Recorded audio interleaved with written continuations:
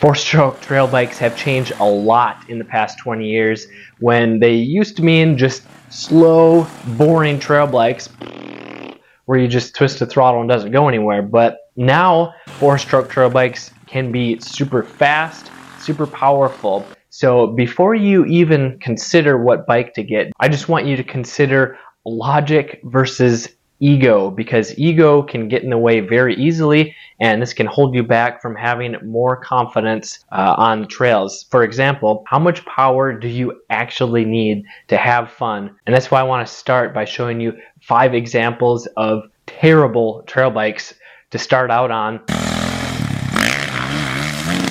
And this would be the Yamaha YZ250F 4-stroke motocross bike, the Honda CRF 250R motocross bike, the KTM 350 XCF cross-country enduro bike, the Yamaha WR 450F enduro trail bike, or the KTM 500 EXCF trail bike / dual sport bike. So if you're just starting out, please stay away from these bikes. Or if you're just getting back into dirt bikes after like 20 plus years and you want to stay safe, because these bikes have a lot of snappy power. I hear it over and over again of guys thinking they can handle more power just by practicing smooth throttle control, but then they end up looping out, they end up getting exhausted and tense up, and they lose control because they give it a little bit too much throttle and they fly into a tree, or the bike flies out from under them. So all these bikes are going to be for teens and adults because they have manual clutch transmissions. If you're in the 4'6" to 5'4" height range, you want to start out on a 125 to 150 cc 4-stroke air-cooled trail bike. This would be the Honda CRF 125, the Yamaha TTR 125, or the Kawasaki KLX 140. Yamaha only has the large wheel version if you're buying new. The Honda has the big wheel and the small wheel, and Kawasaki has 3 different wheel size options that you can choose from. And the main difference between the big wheel, small wheel, and full-size wheels is that obviously the wheel and tire size is different, and the bigger wheel and tire you go with, the better handling it has on the trails, because the bigger diameter, it rolls over obstacles more easily. But this also means you have more stability because the length of the bike is a little bit longer. You're less likely to wheelie, and the seat height is also about 2 inches taller, going from a big wheel to a small wheel. All these bikes have really smooth, tame power that are really easy to control, which means that when you're learning how to use the clutch, how to just get going on a dirt bike is really easy, and it inspires confidence because the bike doesn't want to jump out from under you if you give it a little bit too much throttle. And when you have confidence because of the smooth power and the low seat height,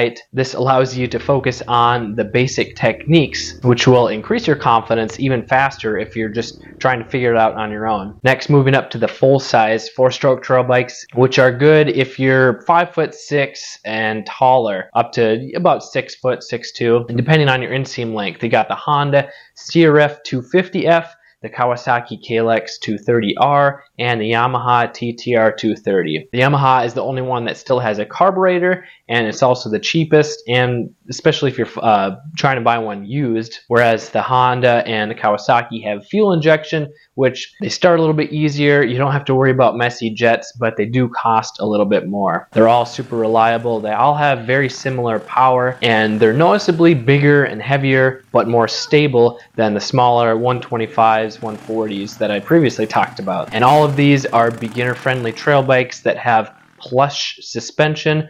So when you're riding at slow speeds, you're just starting out, they absorb the bumps, the impacts a lot better than a race bike, which allows you to ride longer because you're not getting jerked around from the stiff, harsh suspension. Or if you're looking for a cheaper beginner used bike, I got a video on the best cheap used trail bikes for beginners right here.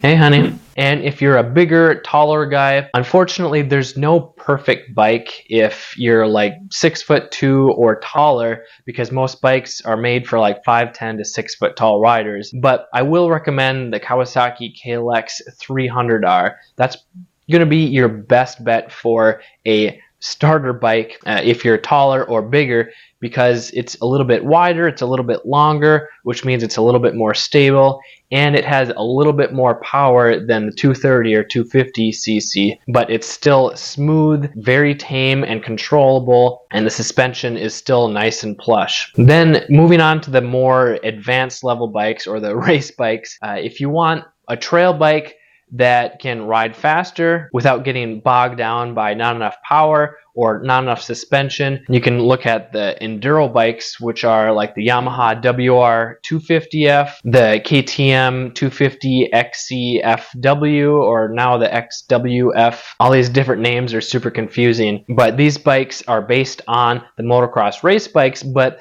they're tuned down to have a little bit smoother power, the suspension is a little bit softer, and the transmission has wider gear ratios, so you got lower first gear, second gear, to do slower riding, technical riding, where the higher gears through fifth or sixth gear are a little bit more spaced out, so that you don't have to do as much shifting and you can cruise at higher speeds if you're riding down gravel roads. And while they require a little bit more maintenance than the air-cooled beginner bikes that I talked about, they're still fairly reliable, and you could probably get at least a couple hundred hours if you're just a casual rider and you're doing the regular maintenance of changing oil, oil filter, and air filter, and you're not bouncing off the rev limiter all the time. And if you're looking for the most aggressive four-stroke race bikes that have just as much power as the motocross bikes, but you want a little bit softer suspension, a little bit more manageable for the woods or trail riding, you can look at the Honda CRF 250X, the Yamaha YZ250FX,